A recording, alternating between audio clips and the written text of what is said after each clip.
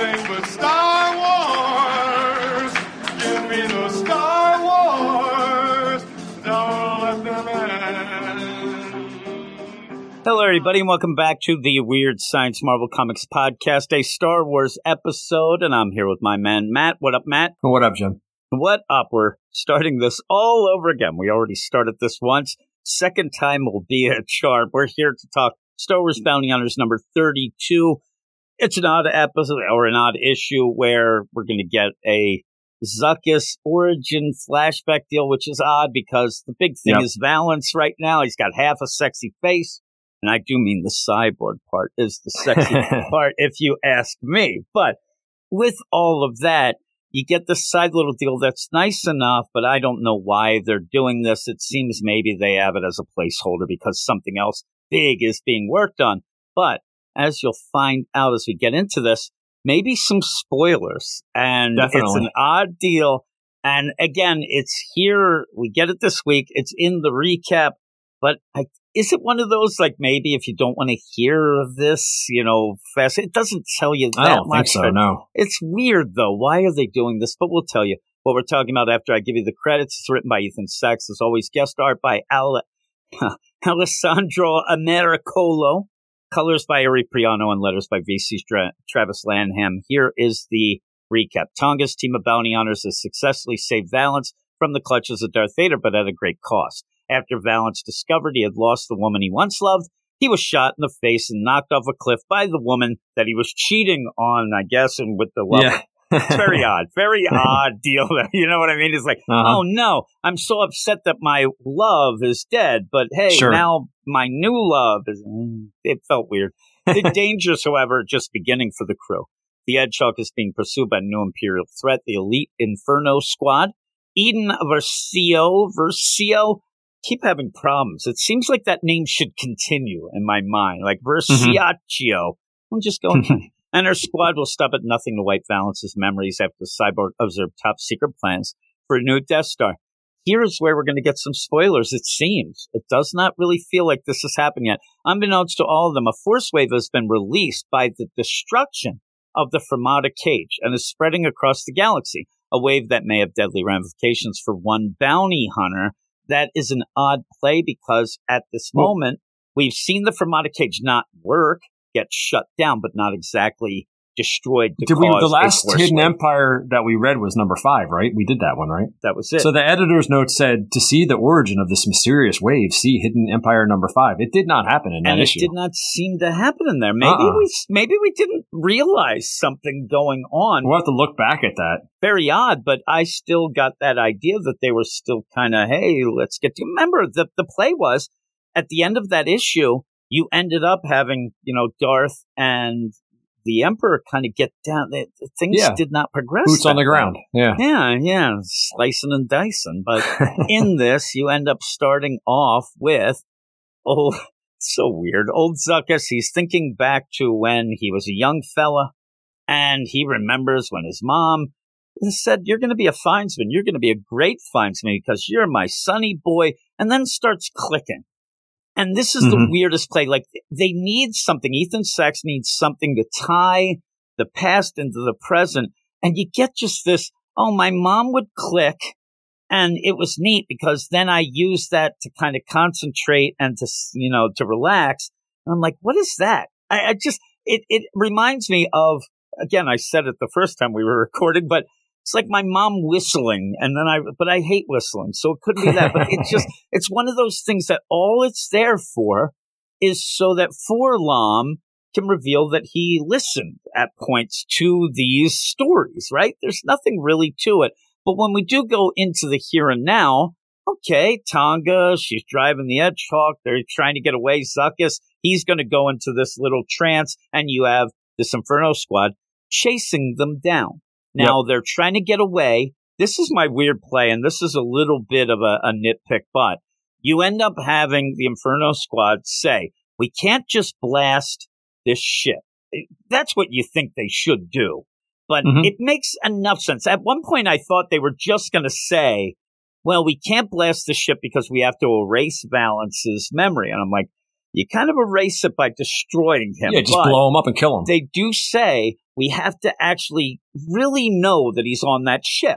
We can't just let the ship get blown up because then we'll never be sure that he was on the ship. Now, in my mind, there might be a way to verify this anyway, but what happens is you end up Zuckuss, hey, listen, let me take controls and we'll fly into that asteroid field. Now, when they fly into the asteroid field, the Inferno Squad end up saying, well, they'll probably die in there, no fuss, no muss, but if they end up surviving, they're going to need repairs, and we're going to go to this, close by station where they would go for repairs. But if they die in that asteroid field, you're just as bad off as if you blew the ship up. You already said.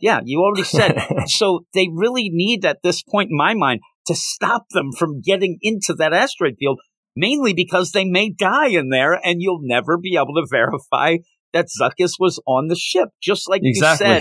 Or not Zuckuss, Valance. So why? What's going on? So you have that weird play, and everything seems to be this kind of forced way to get this story going. And that's the sort of storytelling that really drives me nuts. You get that clicking only because it's going to be something with 4-LOM. We talked about this with the last Star Wars issue from Charles Soule. Stuff's brought out of nowhere. You know that it's going to be the next big important 100%, thing. And it's so much a line it up type of storytelling that doesn't feel natural. But they do go into this deal, this force wave going. It's there. They fly right into the middle of it. Wouldn't you avoid that thing? What I want to know here is, what did that do? What is that going to be? Because you already said, well, this one bounty hunter's not going to like that, and they fly into it. And you don't really get much from it, except maybe that's what throws Zuckuss into this weird deal. Zuckuss goes into a trance for no reason. He's in a trance, yeah. And, well, he's going to, instead of rolling the chicken bones this time, he's going to be in this crazy deal, you know what I mean, of this trance. Then the force wave hits. I thought that when we get the beginning, this has just dawned on me. It's an epiphany. I thought they were talking about Valance. Like something would go like, oh no, my sideboards are going bad, because this is kind of a big focus of this book. But it's just there. Like, that's what we're going to get. The big thing of a forced wave is going to interrupt his meditation, or whatever he's doing. And then throw him back into the mind of when he was a youngster, which seems to be leading to him dying, even though he didn't die then. So I'm going Freddy Krueger rules, and he wouldn't die again. But he's got to be pulled out of it? I don't know. And then 4-LOM pulls him out by clicking? Nonsense. But we do get to see. But it was weird anyway, because he's supposed to be steering the ship. Why is he going into this hypnotic trance meditation? I got the idea. It was like one of those, like, fancy things like, oh my God, it's almost like John Lennon's there. Listen, we're in the studio. I'm going to guide us by doing the LSD. Oh my God, we got Magical Mystery Tour. But in this, he's like, communing with other ways. He even says that I'll learn things that, the technology won't know, whatever. Pretty much, I think that he's dropped acid, and he's there, and he just wants to make it so everybody's not mad at him, that in a big point here, he's gone back to his drug addiction. We didn't know. Zuckuss is big on the LSD. So he's in there, and it gets affected. They got to pull him out because, unfortunately, Valance takes controls. He's a little bit meat-handed with it. You know what I mean? He's not being able to do it. So they're trying to do this. Also, for some reason, Zuckuss is dying because he's in the dream. I just thought, the idea of, oh my God, he's going to die. He's not breathing right. I just thought maybe you play the idea that he'd just be stuck in the dream, right? Like my one buddy at college, his brother, when we were at West Virginia University, his brother dropped acid. He kind of stayed in that dream. He ended up getting committed. It's one of those where you hear those urban legends. I actually saw it firsthand. This kid it could happen, yeah, going wacky. Nothing made sense to him anymore. But you end up having all this going on, and we're just going to continue this idea of when Zuckuss was there to prove that he could be a findsman. They have a ritual. You got to go get the Takara flower, but it's being guarded by a Karen. And the funny play of this is, I swear to God, that there might be a joke here that it is a Karen because it flips out when you go in. It's yelling for the manager and stuff like that. And I swear, when I looked, it even almost has a Karen haircut. I'm telling you, there's something there. That was what Let I me look said. at this thing. I was laughing at it when I saw the hair. I'm like, oh my God, why does that have hair? I'm like, I think it's full out Karen. It's got the similar body type too. It's you're yelling. Right. It's pissed off. It's probably there telling Zuckuss he doesn't belong there and wants to see his ID. They're going to call the cops on Zuckuss. It just made me laugh. I'm like, why isn't there a story about the classical mythological Karen? But as a Karen, I think we have to do this. But I swear, I got through the issue with a lot of chuckles thinking just that's a Karen. Oh, you Karen. I kept saying it as I was reading. It made me giggle. But what happens then, and again, this is going to be a very quick episode, probably our quickest one because of all this, but you have Zuckuss who has to end up, and he gets the flower. It's being guarded by the Karen. You don't steal Karen's flowers. Nope. And it ends up attacking him. And he ends up figuring out a way to actually rid his people, his clan from this Karen. It ends up setting it up. It's almost like a bullfight type deal. It's like the Karen goes at him and he kind of moves away and it goes off a cliff and dies. But he thinks, oh my God, I've now, screw the flower, because he drops it while he's running away from Karen. And the other guys, his brothers and, all this, they pick it up. They end up ascending. They are the ones who, all right, you ended up doing it. In the meantime, you would think that maybe his clan might be able to kind of, skew the rules a little and say, well, you know what, Zuckuss, you actually did something bigger. You freed us of this terror. Exactly. The problem is, though, the thing that makes me laugh, first off, Karen, she's gone. But the other thing, how are they going to do this ritual now? Because the big ritual was to grab the flower and get away from Karen. Now Karen's dead, so that's all done. Now they're pissed. That's all I think it is. They're mad at him. You can't have this ritual from now on, everybody. Yeah. It's almost like, again, Lisa Simpson, where she tries out for the volleyball team and the ball pops on her head and they're like, there will be no team this year. Children, there's never going to be anybody ascending now because of stupid Zuckuss. Everybody. Because they need Karen to do it, you're saying, yeah. Karen has to be there. Now there's no ritual. There's no more ritual. They got to figure out something else. Maybe they can get another Karen. There's a lot of Karens around. But you end up where, as this is going on, you keep going back to the ship. And, oh, my God, Zuckuss, he's dying. You have this clicking going. I still don't think it's played out well. I actually thought that, 4-LOM, maybe he could do this clicking. This then brings him into the dreamscape. It doesn't. It just ends up calming Zuckuss down so that he can see the task at hand, but seemingly a task he already did in the past, and we're going through a memory, but he's reliving it, but he should know what to do, but he ends up stopping this, and you end up where they're like, oh, well, you didn't really follow the rules, you're out, and then Zuckuss goes, well, if you don't like it, smell you later, jerks, and then he wakes up and goes, now I'm with my real family, and everybody would just sit around and ooh and ah. I think at this point, because of the idea, it's just odd. The whole thing is just so odd, right? So they're like, oh man, he wakes up. Oh my God. I'm here with my real family. Oh, that's the wrong one. That was an ooh. I wanted more of a ah. There you go. See, new sound effects. But at the end, he says, oh my goodness, you have old hot dog fingers over there. Balance at the controls. Let me go there. I can see what's going on. The big play is you have to be open to taking a different path. Oh, my. It's an after-school special is all this is. It really is. A weird Zuckuss-based after-school special of maybe, the narrow-mindedness of the people you think should love you is not as good as the family you meet along the way. And the magic was always within you. At 4-LOM, I love the idea. It's like, 4-LOM, how did you know the clicking? I didn't think you listened. I was listening. I record everything. That's all I thought it was. It's like, I have recordings of everything, even that time you were with that blue alien. He's like, whoa, whoa, whoa. Stop it. We don't want to hear that. See, now we got the full sitcom going. And they're like, oh, right. So at the end, though, you end up having Valance. It almost plays out in my mind, too, by the end. It's, Hans Richter in the whole Die Hard, where he knows the exact play of how, well, the FBI will be in here, they'll cut the power. Like, he ends up going, oh, I know. there's this space station right here. I'm like, it's exactly what the Inferno crew said. So when he says that, you're like, oh my God, that's where the bad guys are. But there they go. They're going to go off to that. I get in these books, at the whole Inferno crew, they'll go and the Inferno crew will realize, you know what, we're not treated great. By the end, it always seems to work out that way, but we'll see. But yeah, they're still trying to erase Valance's mind. It's even convenient that they go to that place because they say we got through without any scratches. Well, not too many scratches, but just enough to need repairs. Just enough. Again, just enough. Yeah, it's just so enough. Forced. You don't really need to go there. You got a couple scratches. No big deal. And now, here's the weird play. You end up having throughout all this issue, Bossk and Valance, they're still going at each other.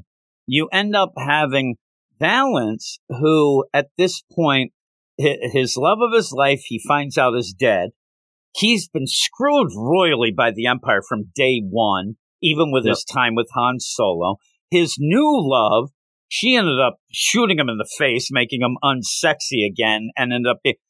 What is going to stop Valance from just going, screw it, just erase everything? Or you know what? How about this? We'll make a deal. Erase everything from like the past 5 years, please. Yeah. I'll pay you. I'll pay you. Fresh start. I'll pay you money to do that.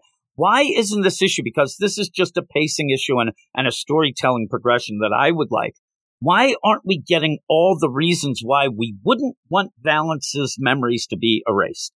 Because at this point, the big play of, oh my God, he saw that there's another Death Star that we're working at. The rebels already know. That is not that much crucial information. Yeah, you'll get some plans, but you already kind of have the info. So really what I would want is that play of why we desperately need Valance as a character that we like to keep his memories, all the good memories, all the things. And you have them back with Tonga. You have Bossk, they're not really friends, but even, all these, he has history with them. Why aren't we showing that? Not the, hey, Zuckuss is part of the family.